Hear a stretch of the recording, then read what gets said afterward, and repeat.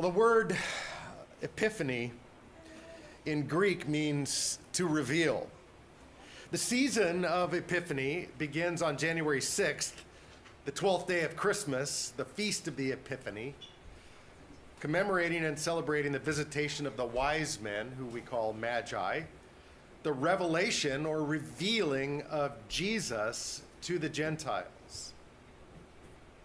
Ash Wednesday is the day that Epiphany ends, and because the date of Easter, which necessarily determines the date of Ash Wednesday, changes every year, being the first Sunday after the full moon that occurs on or after the spring equinox, unless the full moon falls on a Sunday, then Easter is on the next Sunday.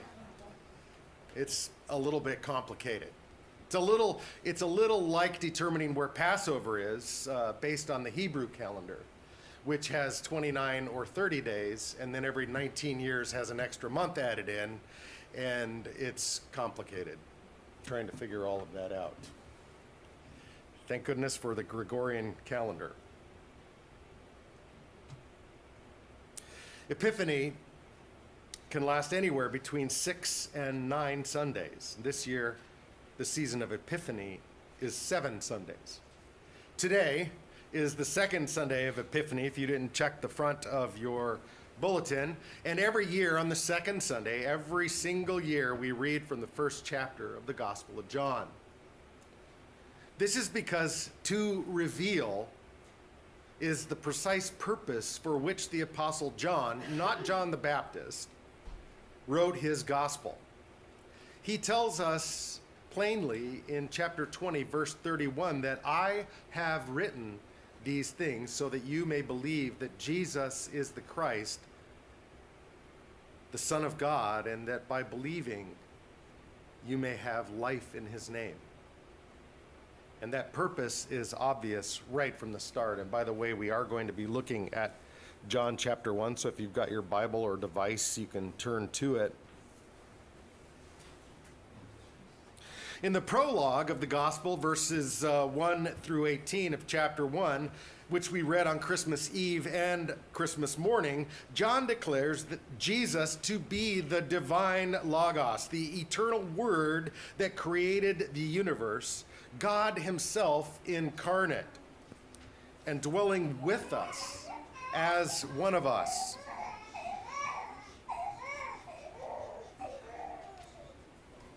Jesus didn't only become like man, he actually became truly and fully human.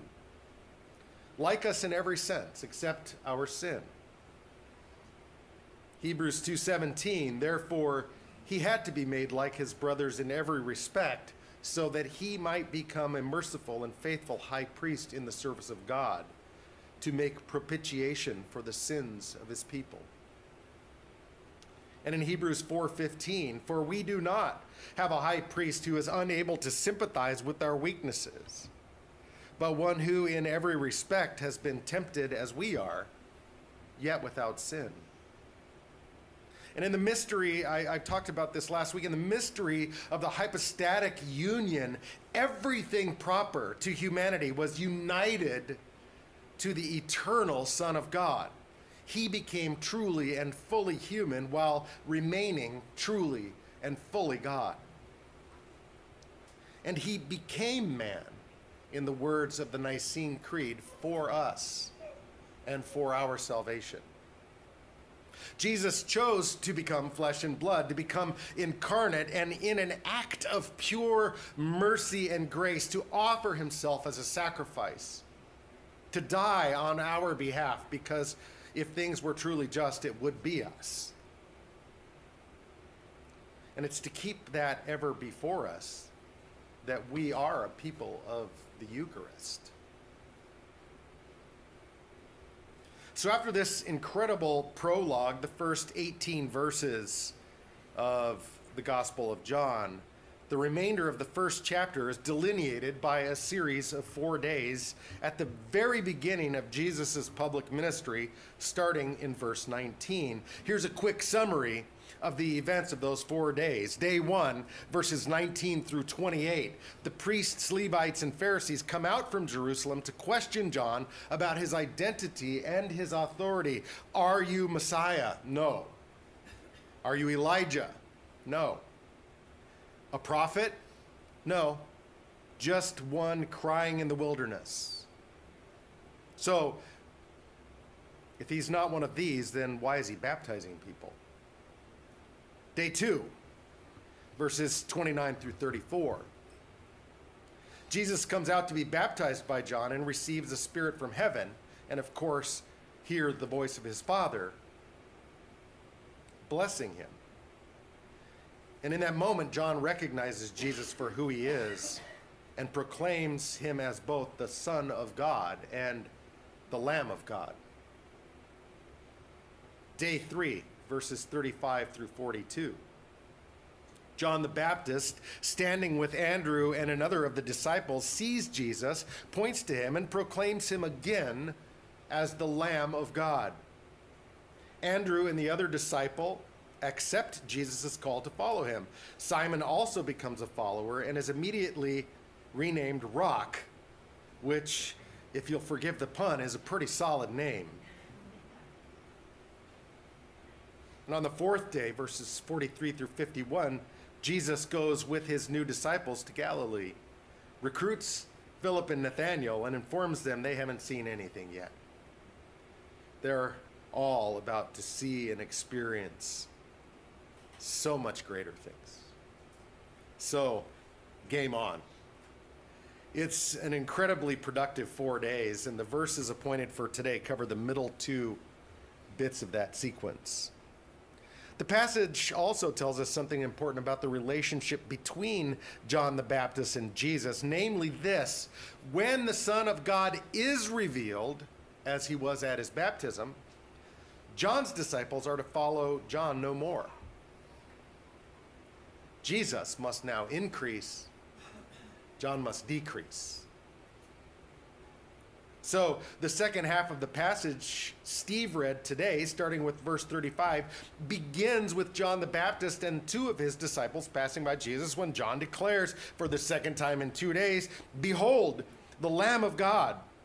And as they should, John's 2 disciples turn from him and begin to follow Jesus. And when Jesus sees this, he simply turns and asks them just one amazingly insightful and straightforward question.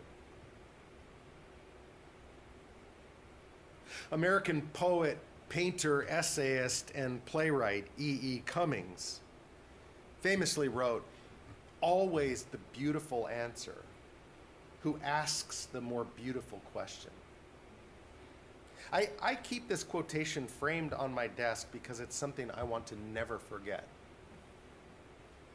In parenting, pastoring, coaching, friendships, and flight instructing, I have found this to be, if not always easy, true. Ask the more beautiful question, the question that sparks the imagination or gets to the heart of a matter at hand, and the beautiful answer inevitably comes. And as you might expect, Jesus was the master of the more beautiful question.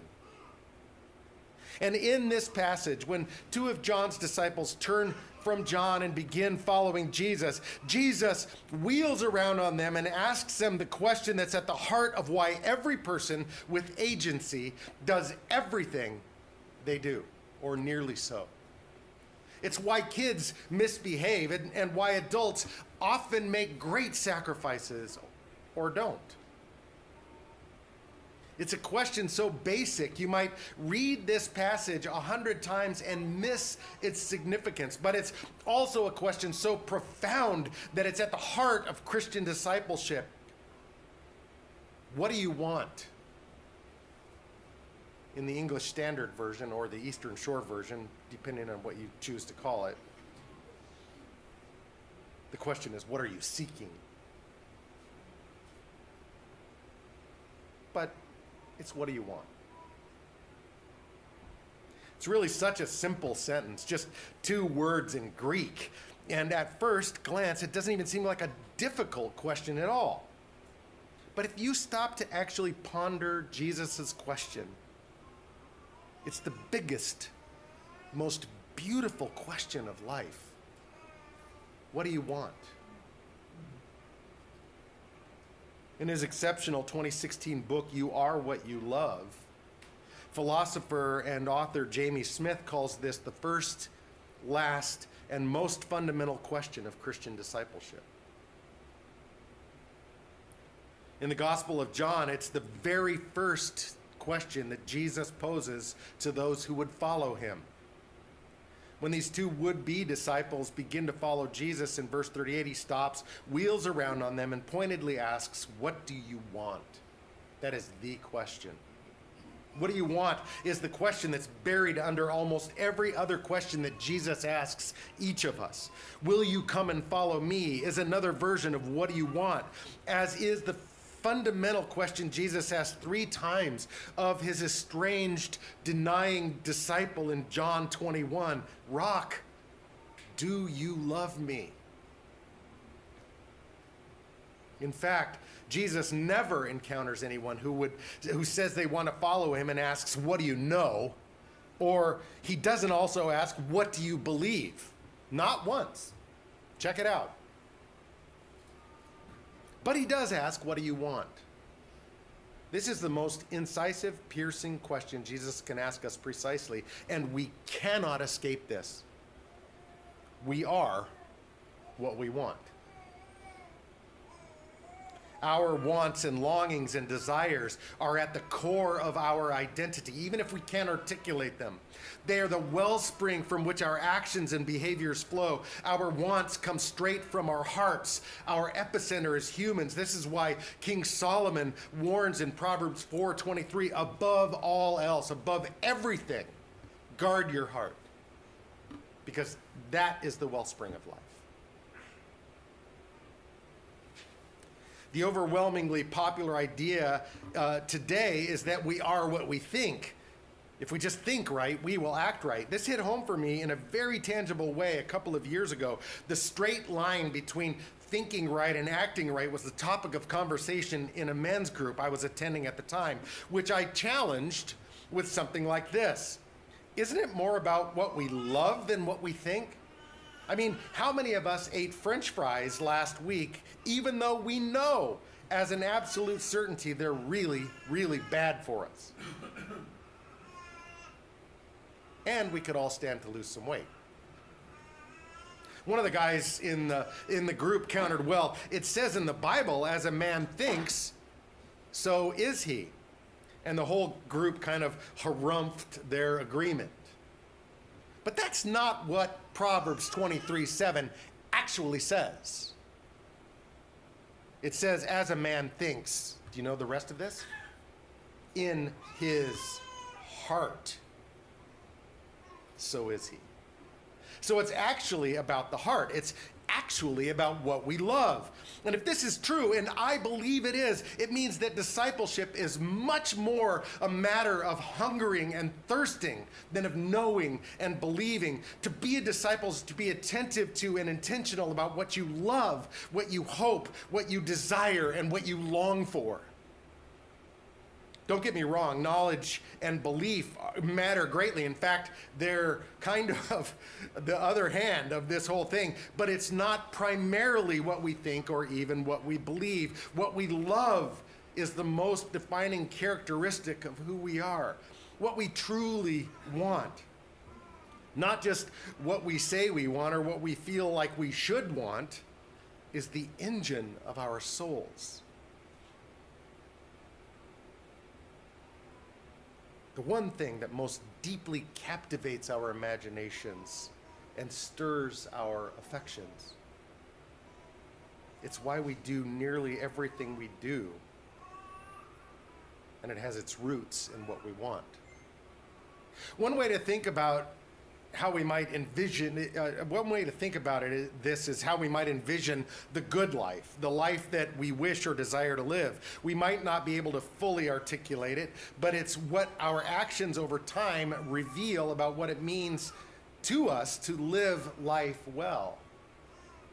What kind of life do we dream of? What captures our imaginations? What's the picture of what we imagine as human flourishing? We want it. We crave it. We desire it. It most profoundly and ultimately affects how we invest our time, talent, and treasure. This is why our most fundamental orientation to the world is love.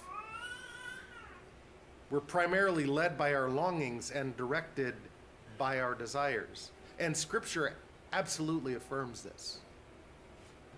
Although it's corrupted by the sin in us, I believe this is one clear evidence of God's design for humanity. Psalm 135:6 says, whatever the Lord desires, he does.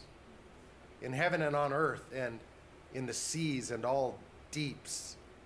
Psalm 115:3 says, our God is in the heavens, and he does whatever he desires. God fundamentally does what he desires, and he has created us in his image to do what we desire.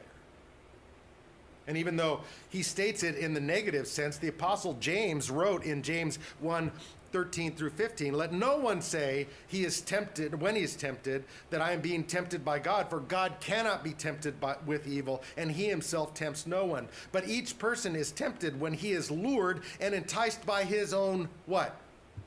Desires. That's right. Then, desire, when it has conceived, gives birth to sin. And sin, when it is fully grown, brings forth death. As most of you know, Lauren and I have 3 adult sons. So it probably goes without saying to the other parents in the room that we have witnessed a lot of childhood, adolescent, and young adult dumb and dumberness over the past few decades. I don't know what else to call it. But ask your child why they did something they knew to be dangerous or wrong. And 99 times out of 100, I would bet you they will say what? I don't know.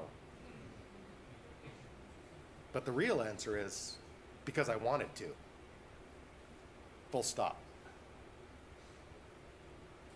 You yourself as an adult can't escape this. And neither can I. Look at your calendar. Look at your bank statement. Look at your hidden life, the part no one else sees. That's what you love.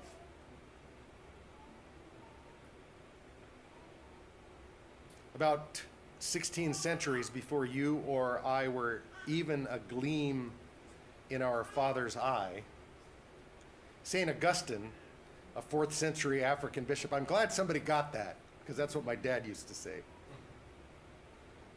I knew you before you were even a gleam in my eye. I didn't know what that meant, and then it was kind of gross. Anyway, about 16 centuries before you or I, St. Augustine, a 4th century African bishop and theologian, wrote something very similar. He said, my love is my weight.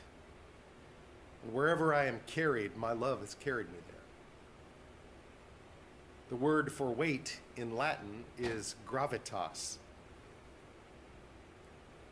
Our desires exert a constant and irresistible pull. It's like what we experience as gravity.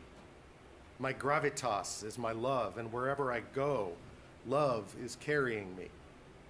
Augustine also said that everything has motion and direction. Everything moves based on its nature. A rock sinks in the ocean. Smoke rises in the sky. When oil is poured into water, it rises to the top. He observed that things are pulled in the direction of their nature, and they keep being pulled in that direction until they come to rest.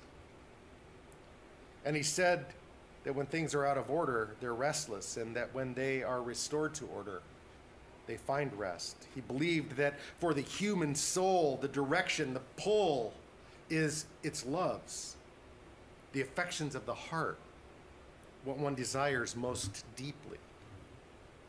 To have rightly ordered loves, then, brings a soul to rest and is the goal of discipleship. But a life of disordered loves is and will always be restless. We know that in our own lives when our loves get disordered.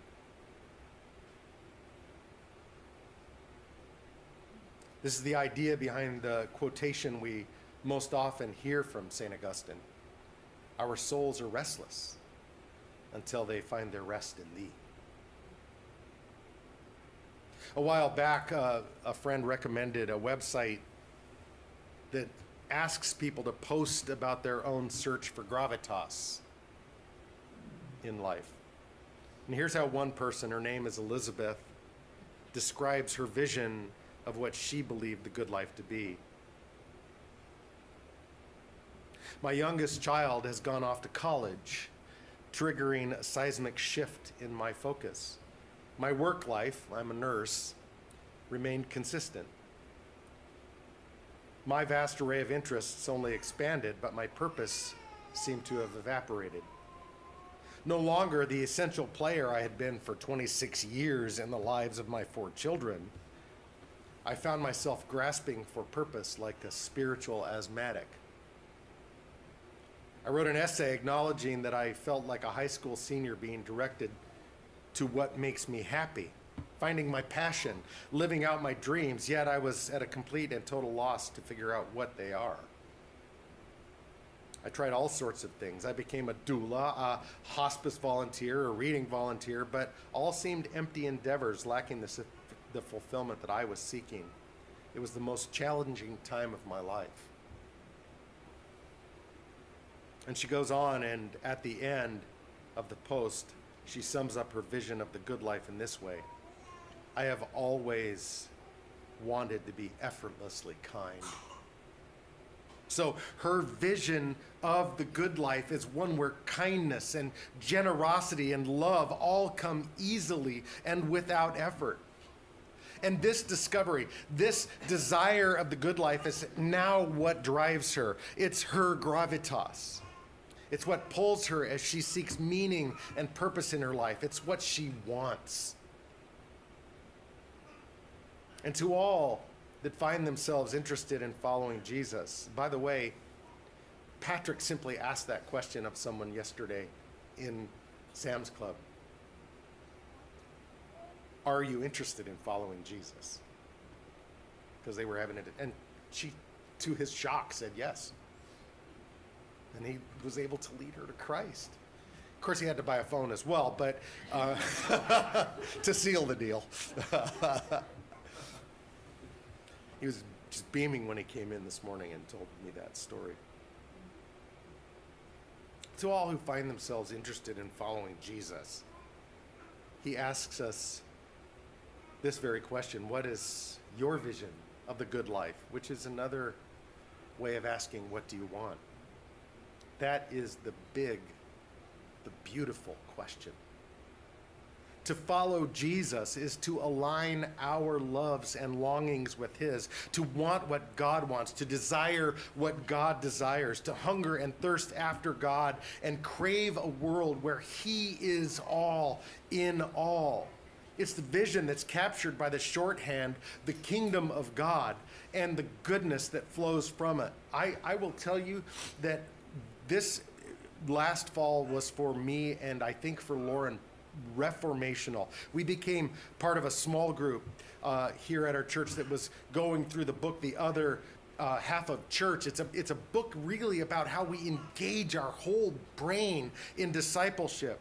And what emerged from that group were hearts more and more centered around one love. And this was not just for Lauren and me, it was for the whole group, around one love in becoming a people who eagerly and joyfully pursue the mostly omitted second half of the Great Commission, to obey everything that Jesus commands, evermore, as an outflow of love and as a matter of habit.